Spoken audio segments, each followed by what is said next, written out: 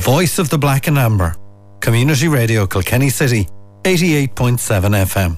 Jadrux Kilkenny and Community Radio Kilkenny City, 88.7 FM for top class sport.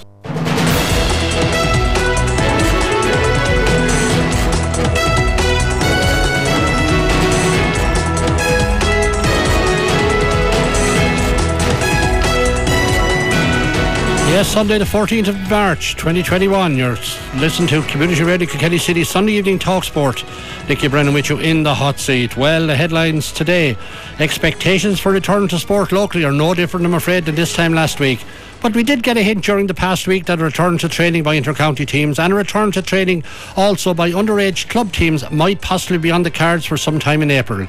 That though remains dependent on COVID-19 cases reducing. Thankfully no deaths today, about 384 cases. Well, we can at least start hoping, can't we? The Six Nations return this weekend with Ireland travelling to Murrayfield to take on the Scots this afternoon. Turned out to be a good day for the Irish with a merited 27-24 win, with captain Johnny Sexton getting a late penalty to give the Irish their second win in a row in the Six Nations. Now next up, the final game in the Six Nations on Saturday next against the old enemy England at the Aviva Stadium in Dublin. Yesterday England scored a late but somewhat controversial try to defeat France, while Wales had their expected easy win over Italy in Rome. Now incidentally, it was a great weekend for Kilkenny Rugby Club because their former player Tim Corkery, he made his debut for Leinster against Zebre on Friday night. Well, I saw Desiree Farrell quoted during the week as being in favour of scrapping the Provincial Football Championships. Hardly a surprise given the ease with which Dublin are winning the Leinster senior football titles these days. Well, my first guest this evening will, I expect, have a view on those comments from the Dublin manager. Well, the world of sport lost two major icons of their respective sports this weekend. Marvin Hagler, known as Marvellous Marvin, the undisputed middleweight champion from 1980 to 87, died on Saturday aged 66, while Murray Walker, the legendary motor racing commentator with the distinctive voice and who was quite able to make a few faux pas in his commentaries as well, he died yesterday at the age of 97. Now, Liam Kelly Rourke will be with us after the first break with the weekend sports rounds up.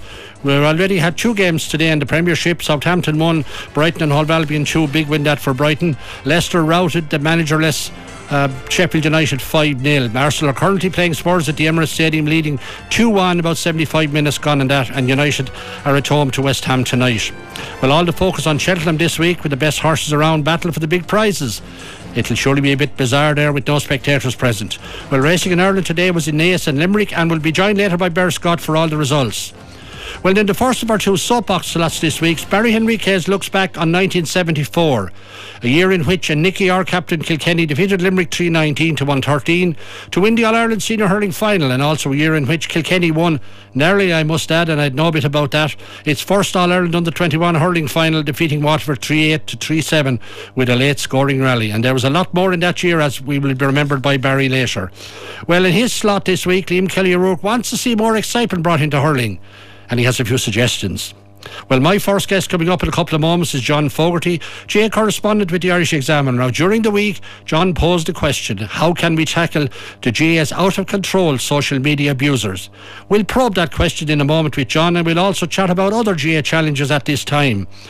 Well, in 2019, the GA undertook a review of underage Gaelic games development, culminating in a comprehensive report on talent academy and player development. Michael Dempsey, well known to all of us here in Kilkenny, having been Brian Cody's right-hand man for 15 years, winning 8 All-Ireland titles during that time. He played a prominent role as chairman of the committee which compiled the report, and he will join me around 20 to 7 to discuss its recommendations. Don't forget our taxback.com text line is 086 353 7782, and we're also online at www.crkc.ie. Now it's my pleasure to welcome onto the programme John Fogarty, a man I meet regularly at games. Obviously, like myself, he's confined to his home patch. And John, it must be a frustrating time for you because you're obviously out a lot more than me. You're attending press conferences and briefings with players, and now you have to do it all online. How are you coping? It's fine, Nicky. It's difficult though. It's a first world problem, but it is difficult. There's no denying that. You know, a lot of this profession is about meeting people. Yeah, you're working the phone, you're talking to people, but there's nothing like meeting somebody in person and having a conversation.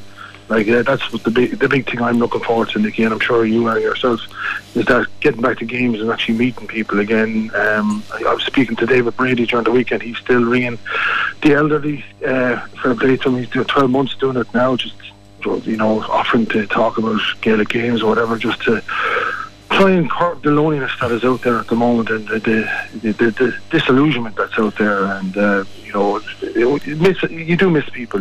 I'll not deny that. There is cabin fever. I think we're all experiencing it in some shape or form at the moment. And with the bright evenings coming in, John, it probably even makes it more challenging, doesn't it? That's it, Nicky. And we're 2 weeks away, aren't we, from the clocks going forward as well? And that really will, April 5th, it seems to be the golden date at the moment, although I don't know if we can put too much faith in it at the moment. But as you said at the outset of the programme, Nicky, it does look like we're going to get a return to training in some shape or form next month. Yeah, sure, absolutely. Look, it's a big issue. Joe, back on to the matter which you raised in your Irish Examiner column during the week. How can we tackle GA's out-of-control social media abusers?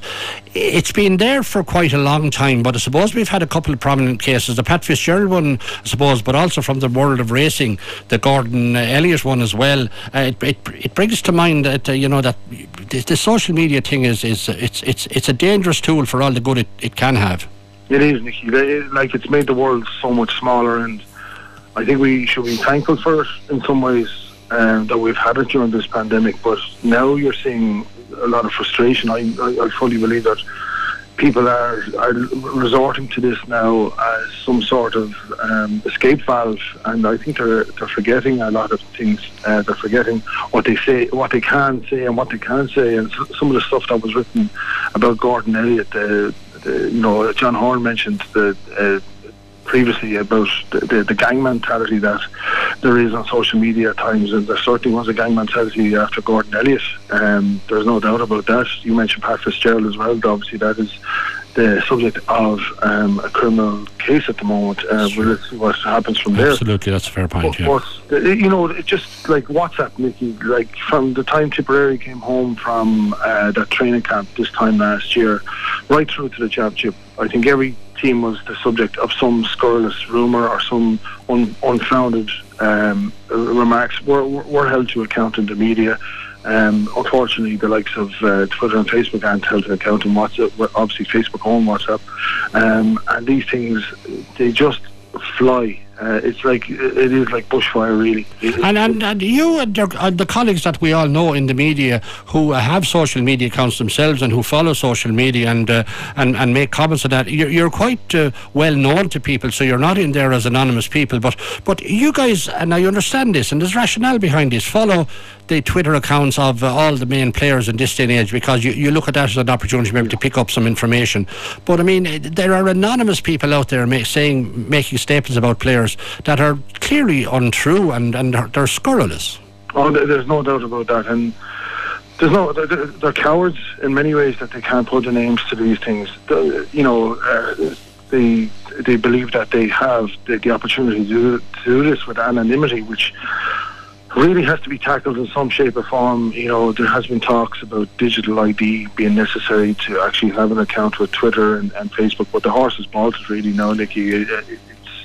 Yeah, I suppose the one thing is, and I had a lady, I do an evening programme here occasionally when I help out the current affairs team, and I had a lady on recently, and her daughter was Coco, and the law became Coco's law. I interviewed that lady just before President Higgins signed the law into action, and now with Coco's law there, at least people have to be a little bit more, they have to be far more vigilant about what they're saying about people, because there's a law there that can bring them to book. That's it, Nicky, and the GA, in fairness to them, have had a social media policy for its members for quite some time now, and it's been updated over the years, and that's all really they can do, apart from, obviously there was an issue with a former Wexford player there a few years ago that had to make an apology to a referee after he said something, but we haven't heard too many cases about that since. It's difficult for the GA in that regard. They can't be policing everything that every member is going to say, but at the same time, I really do believe it should be the big tech companies that should be looking after these things now. They can't do the Pontius Pilate on this and wash their hands of it. Yeah, no question about that, John. We're still in the middle of COVID. We talked about that just at the start of our chat. The whole impact on the GA and what's going to happen in the earliest we can probably see some action at this stage is probably the month of May, given that it's been said that the inter-county scene needs a month to prepare. So if we're getting action in May, Does that look like a kind of a condensed league leading into the Inter-County Championship before the clubs have the latter part of the year?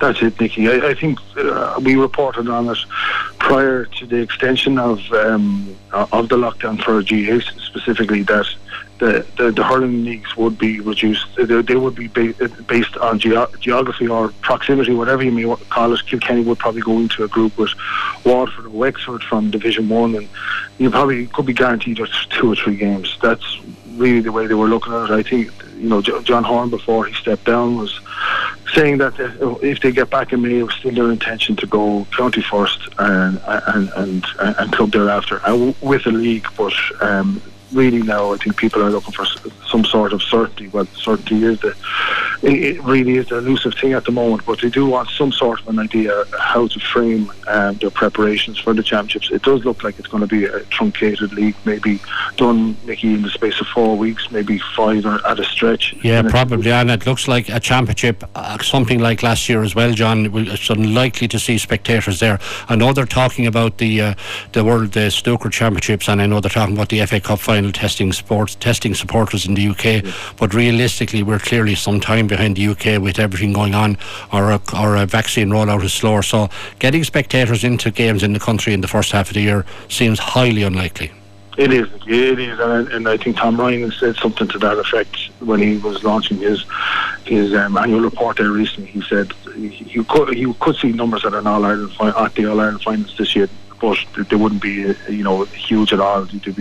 Could be even hundreds. And can you imagine the ticker rush for something like that, Nicky? Yeah, but I mean, clearly it is going to. We at the recent Congress, which you obviously were on the online version, the same as myself. I mean, we knew in advance from Jeremy Ryan the state of the finances. They made horrendous reading, and it doesn't look like this year is going to be much better. And as of now, there's no commitment from government to fund for a championship, which I expect something will come forward, all right, but one way or the other it is going to be another bleak year for GAA finances. Yes, Nicky, there has to be a subvention. I know you've spoken about this before. There has to be a subvention. As far as I'm concerned, the government got more than bang for their buck with the 15 million that they gave for the championships last year. They gave so much solace and so much hope to a lot of people during those dark months, and now I think the GAA, it would be a good investment for them again to give this sort of money to it. It is a little bit surprising that the GAA, although they have their credit lines, haven't exercised them as yet. I think they're just waiting to hear what the government have to say. But the government have said that there is money there. It's just a case of how much they're going to get. Yeah, look at it. The GAA will come out of this okay. It'll just take a couple of years. But clearly the impact that it's going to have, for example, on capital projects, and we know there's large ones potentially not potentially happening in Belfast, are supposed to happen. Louth, Meath, Kildare, Waterford, there just to come a few that spring to mind. I mean, the ability of the association to support those in the next couple of years is going to be very limited. Yes, and it was very interesting what the Louth chairman and independent TD Peter Fitzpatrick said during the week, that they were high on the priority list. That remains to be seen now, because capital projects, as you said, have been suspended, and Porky Creeve is still being paid for. There's a write-off every year there from GAA towards that.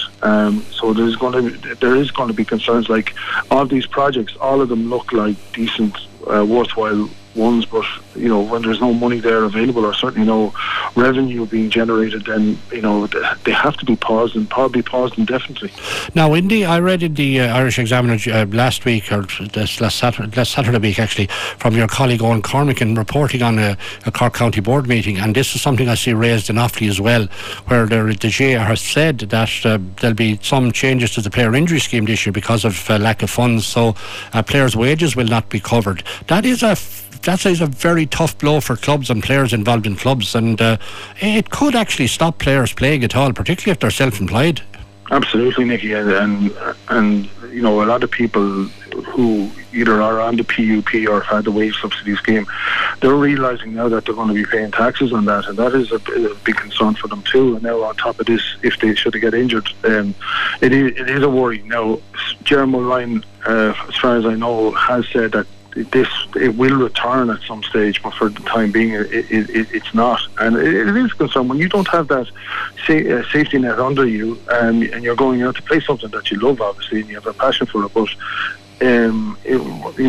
to what extent is your passion when your livelihood is at risk? And it's a huge concern, Nicky. But again, these are the realities that the GA is having to face because of the financial, the stricken financial situation that's in it now. Yeah, but surely the GA, from a Croke Park point of view especially, they need to be sourcing a company that can at least offer some sort of a scheme to an individual player. The player pays the fee, all right, but surely they need to get out there and do that, because it just would be so risky, players going out to play without at least having some benefit, some injury benefit in the event of a bad injury. And every year we see the data coming from the injuries every year. Every year you have plethora of players getting cruciate injuries, and that's you won't be able to work with that for a period. Exactly, yeah, and we only hear about the inter-county players. Well, obviously you'd have your ear to the ground in terms of the club scene in Kilkenny and whatnot. It's those players that you'd be really concerned about, because you would imagine at county level lads would be looked after in some shape or form. That's true. There is the GPA have their own hardship fund and there's things like that. But at club level, there's no hardship fund. No, and I think clubs especially are going to feel the pinch, because a lot of their fundraising activities have dried up and things like that. So it's going to be a tough time for clubs in the next year or two. I can see real challenges for clubs here. That's it, Nicky. And I have a piece. I just did it, finished it off this morning, and it's for the paper later in the week, regarding club lottos and the prominence of them over the last while, particularly online. I think people have realised that is the future, with pubs being closed and outlets like that. You can't fill the envelope. It's not, Well, that's very true. Well, I have to declare obviously a vested interest when it comes to that particular technology. So yes, I can say that a company that I'm involved in, the Club Lotto online, has blown out of all proportion, because the day of collecting lotto by hand is gone. Before we let you go, John, I mentioned at the outset a comment by Desi Farrell about scrapping the provincial football championships. Is that? I mean, we're hearing that a lot, but I am really struggling to see a proper debate developing about, if you get rid of the provincial championships, how is the GA going to be ministered regionally? Why are we slow about getting that debate going? Because I think the two are in tandem.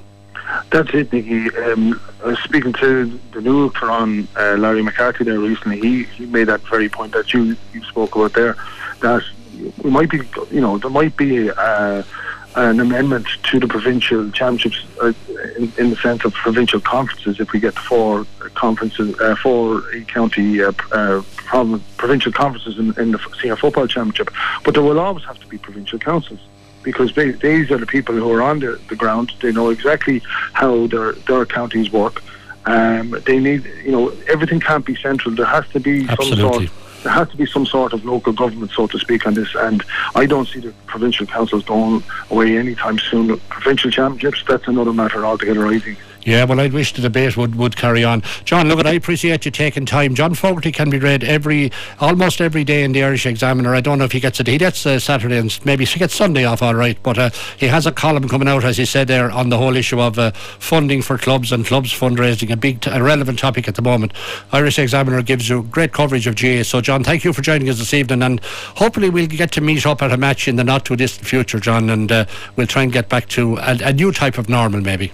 Amen to that. Thanks, John. Okay, that was John Fogarty from the Irish Examiner joining me this evening. We'll take a break and we'll be back with Liam Kelly O'Rourke will be here with results of the weekend. The voice of the Black and Amber. Community Radio Kilkenny City, 88.7 FM. Jadrux Kilkenny and Community Radio Kilkenny City, 88.7 FM for top class sport. Yes, you're very welcome back to Talk Sport. Now we're with Liam Kelly O'Rourke, who has the weekend's results.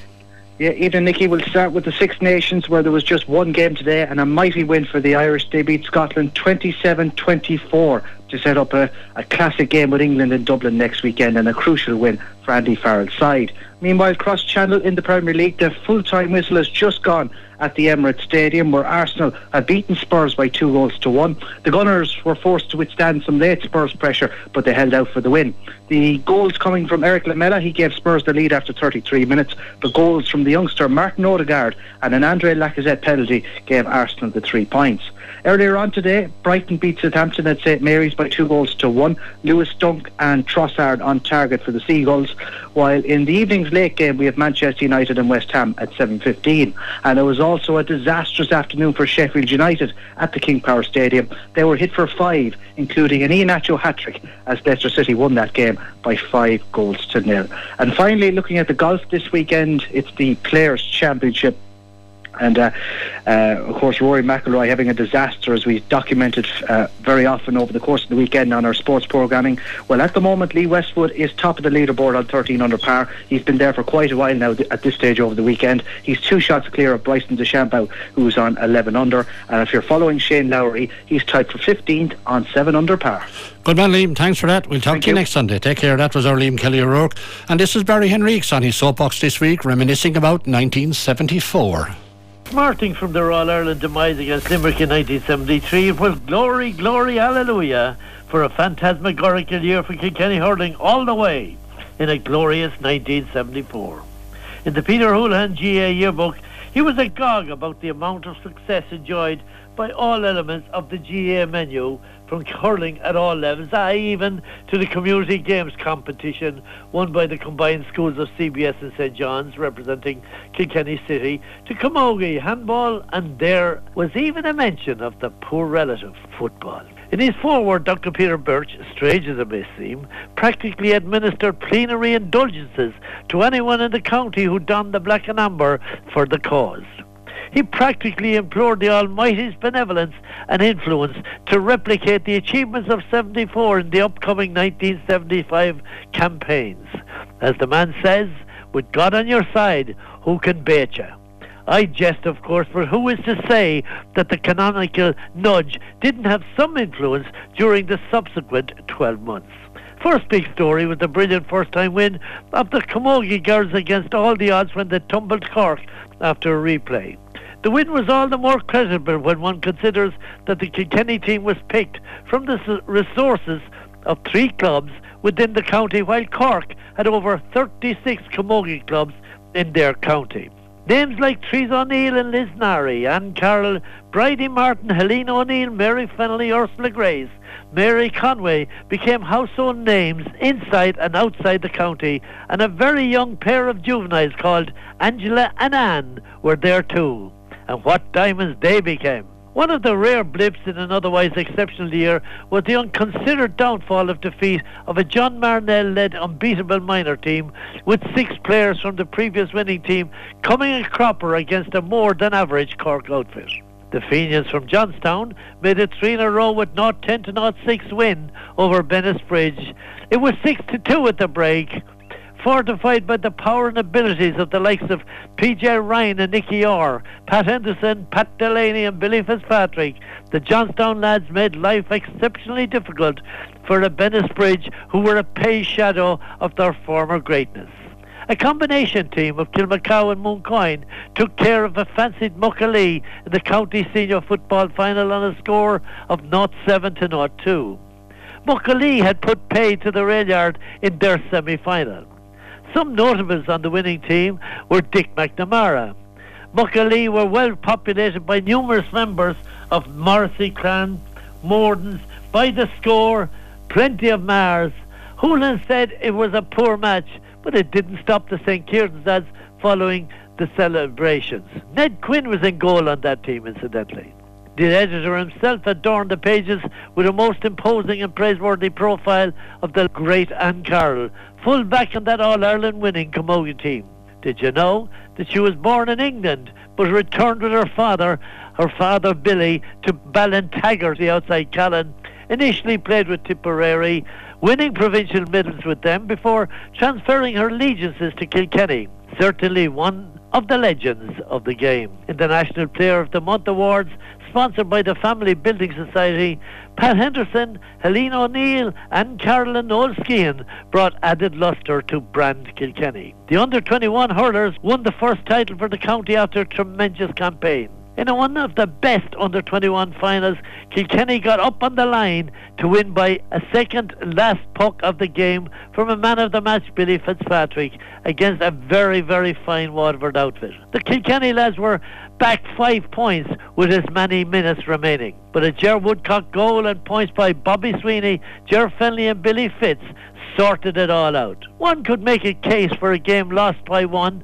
and won by the other. That didn't matter to Kilkenny. From that historic win came future stars like Tom McCormick, Ger Henderson, Brian Cody, Kevin Fennelly, Ger Fennelly, Nicky Brennan, we mentioned him again, and Billy Fitzpatrick. Some return from an investment.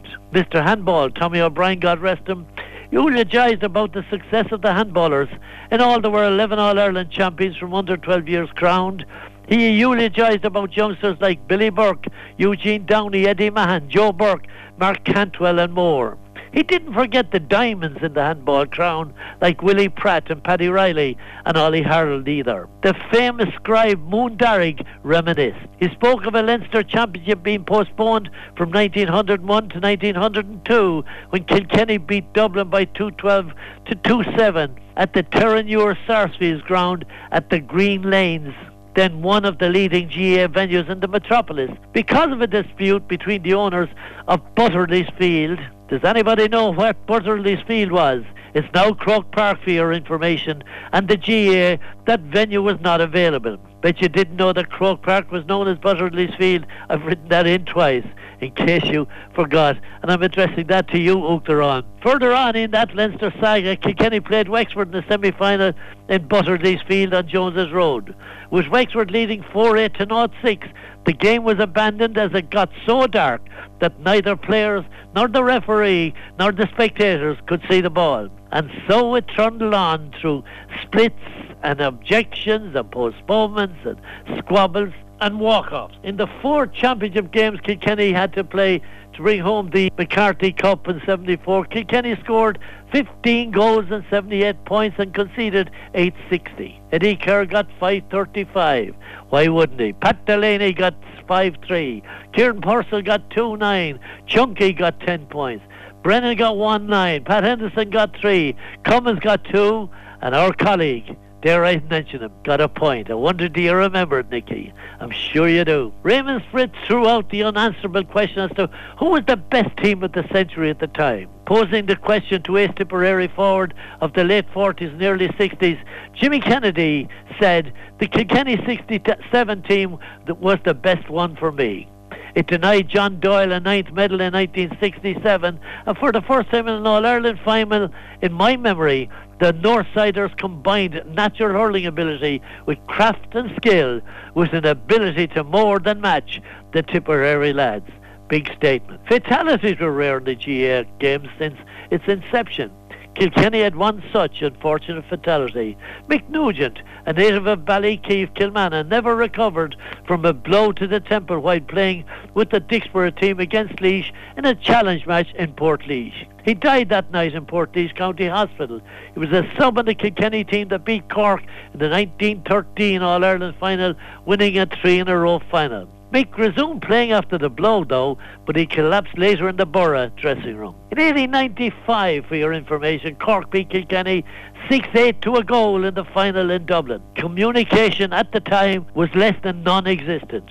Rural Kilkenny knew not of the result nor the scoreline. Jim Quigley from Liss in Tullaroan sent his son Jack to Mick Coogan for news of the match. Mick had played on that Kilkenny team. Mick said to Jack, "Go home, sonny me boy, and tell your father that Cork bet us by 6-8 to 1 goal, but I scored the goal." The only Kilkenny-born men who won National League football medals were Jackie and Dennis Hughes, who won them with the New York team when New York defeated Cavan in the 1950 final. They were born in Mooneen Road. Kilkenny grabbed 7 All-Stars in 1974, and quite sure you couldn't all name them, but just in case you have a touch of the forget-me's, here they are. Noel Skene and Fan Larkin, Pat Henderson, Junkie O'Brien, Mick Crotty, Eddie Kerr and Kieran Purcell. What a legendary list that is. At local level, the Shamrocks hadn't arrived quite yet, but they won the Intermediate Championship, beating Greg Namana 3-9 to Sioux 6. Whisper it, they were on their way. Wa sin é chuir de Gaeilge, beag mé ras na cúna de go dtí sin slán agus na Éirí an bór libh go léir. Well, Mahan Far Barry Queenie Ucht Untacha sin and Shin Barry. Well, Talim Kelly O'Rourke and Ish agus an downach shot tá sé kaint. Fi bioga nís mór splédor a hort chun imaniachta. This week's edition is somewhat more of a plea or a moan, if you like, rather than an actual piece. And with the recent GA Congress meeting, cynical fouling and sin bins are now the order of things. Well, will it work? That's for people who are more qualified than me to decide. But I want to see measures introduced that excite hurling supporters more, rather than just simple rule changes to rule out cynical play. For one, and this has been mentioned before, 2 points for a sideline I think is a worthy route to take. The vast amount of wonderful sidelines cuts we've seen in recent years is worthy of reward and may encourage those who see themselves not to have as much talent as other hurlers to have a pop. My other suggestion is a 30 to 45 metre rule.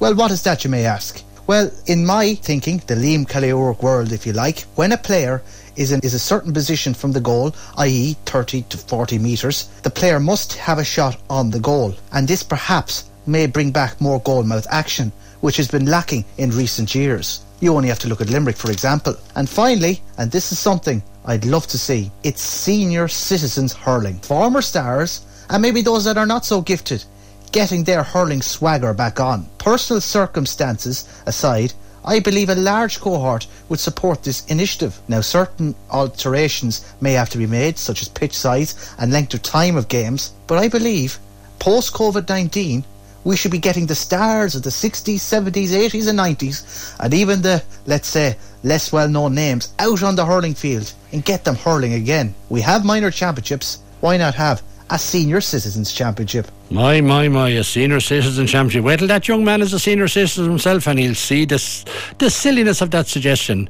Imagine Barry Henriquez lining out at corner forward on the team this time.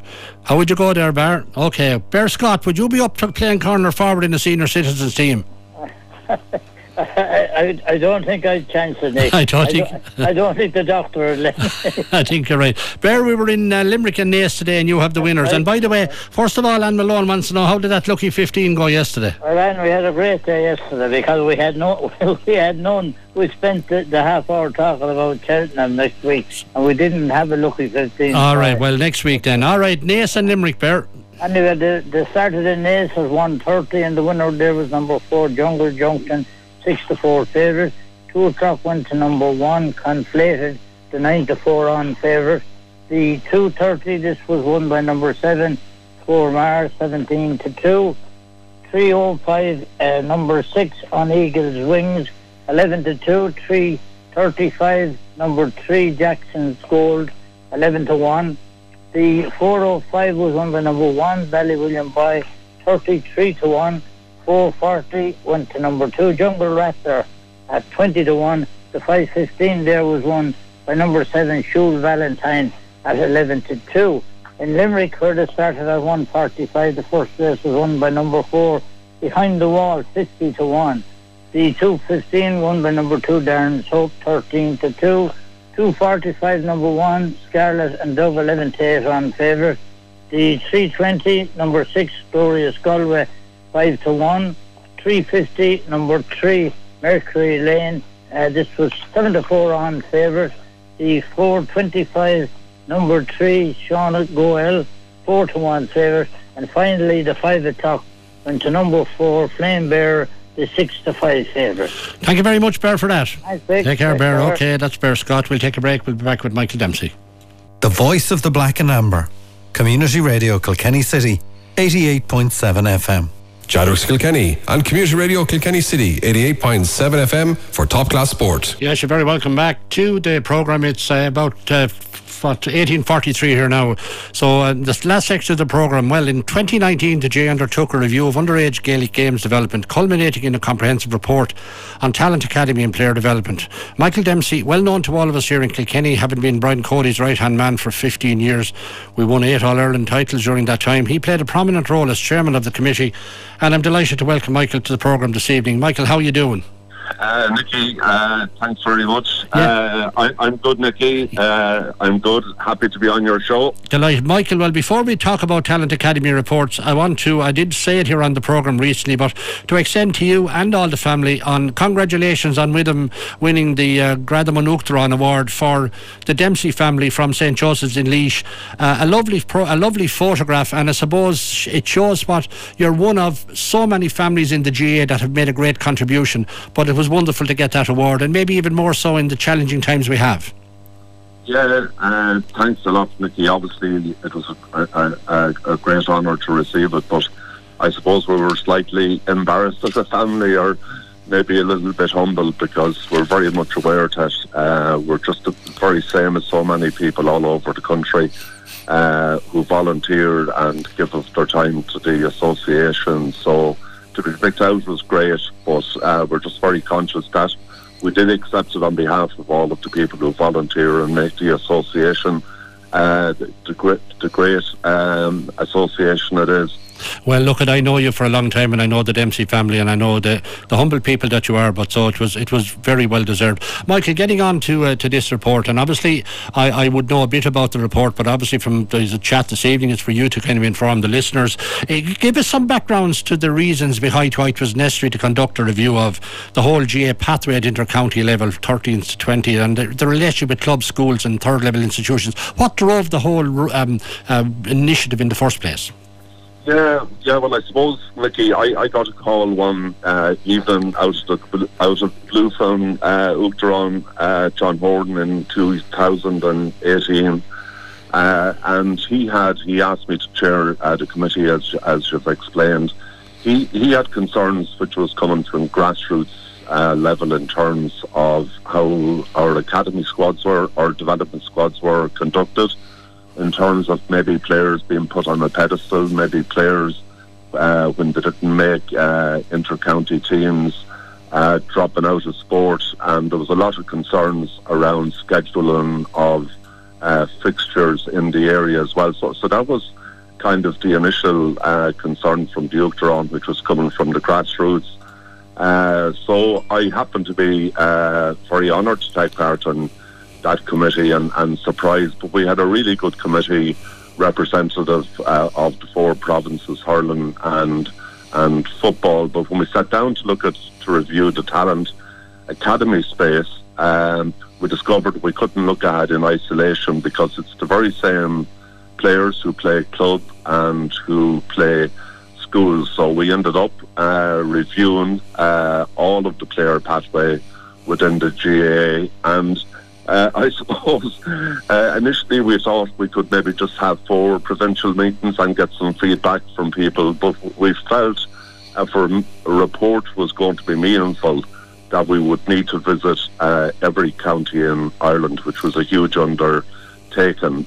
We felt that was important in terms of giving influence to our report, but also giving everybody at grassroots level an input and tell us about their context, because the context in every county is completely different. And tell us some of the typical stories that you would have heard about the preparation of academies, and maybe divorcing what's happening in academies from the club, and we should say really at this stage that the club is at the core of the report's recommendations. We'll come more to that in a moment. What were people saying out there, Michael? Because you have some stories that did not make pleasant reading, to be honest about it, but they were the reality on the ground.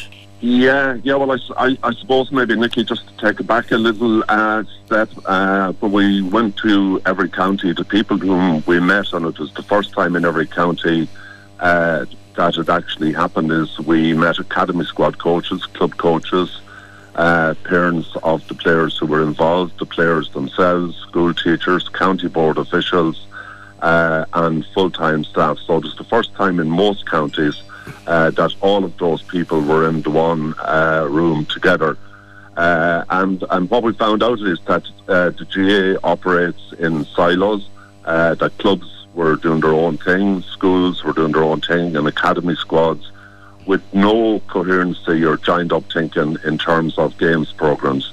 So the biggest issue we would have found everywhere was around the area of scheduling competitions. So players were being pulled and dragged, having to make decisions, and a lot of our young players also play other sports, but having to make decisions about who they would go to on a particular night. So there was a huge overlap, nobody talking to each other in terms of the fixtures programme. One chap in one county who was playing with 6 different teams, he was a dual player, stood up at a meeting in front of adults and said, my coach only values me when I play for his team.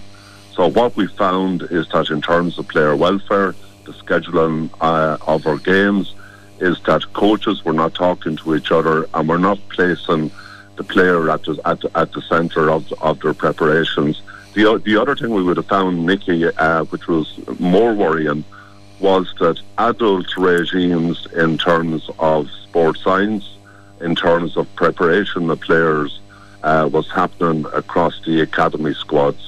So the young players were being treated as adults, and huge demands were being placed on their time in terms of strength and conditioning, in terms of the gear they were getting. So they were being treated like inter-county teams, which is not what the academy squads were actually set up to do, which was to develop players, provide love of their club. They were basically developing them for their clubs, but giving them extra coaching if they were good enough to go on and become inter-county players.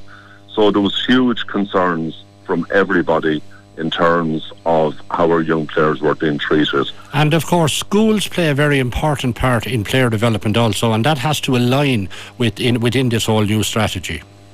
Yeah, obviously, we would have met the post-primary bodies, the teachers, and teachers would have been present at our meetings. So there was a huge overlap in terms of fixtures, so that when kids were going back to school, they were still finishing club competitions, but they were now being asked to do extra training for schools, and there was schools matches coming up. So there was a huge need to sort out the fixtures mess that was actually taking place, notwithstanding the great work that our teachers are actually doing all over the country in terms of providing coaching for our players. Now, the whole coach education model is also under review. I mean, there's been, in fairness to the GA, over many years, it's put a huge effort into its development framework, but the whole new development framework now around foundation, talent and elite, it sets out much more clearly what each particular segment is going to get in terms of its education and the tutoring of young players by well-drilled tutors. Yeah. I suppose what actually happened, Nicky, is that we took on board. We interviewed over 1,000 people, gathered over 7,000 pieces of information. So arising out of that, we had key recommendations and what the issues were. So what we did is we looked at international best practice. We come up with a player pathway which is based on foundation, based on talent and based on the elite end of our game. But what we've decided to do, based on the feedback we got from all over the country, is that people wanted the club. There was a fear in the GA that we were moving too far in the area of elite and professionalisation of our sport and losing our culture. So there was a huge demand from people to place our club at the centre of the player pathway. One of the more exciting things, Nicky, that's happened since is that people wanted a player pathway which would allow for giving our coaches better support, so they would know what support to give, given the right support at the right time in terms of the player pathway and in terms of the player's journey. But one of the more exciting things that has actually happened, which took place last year, is that this pathway is now, we've had collaboration with the LGFA and with Camogie, so that this pathway caters for the GA family, and it's not before its time that has actually happened. But to bring the pathway to life, as you rightly point out, coach education through the development of a well-trained coach development workforce who will get out to support our clubs, because at the end of the day, education is vital to bring on this pathway to life. And Michael, key to all of this is that each county must ensure there's a proper games programme at each level in the underage process, because I think your experience would also have shown that in many counties the level of games young lads and young girls perhaps are getting is woefully inadequate in a lot of cases. Yeah, I suppose, Mickey, when you hear people's concerns, it's generally speaking around maybe players getting pulled and dragged and getting too many matches. But that probably only happens for our best players. What we found out all over the country was the concern that our players are not getting a regular games programme. They might get one or two matches early in the year.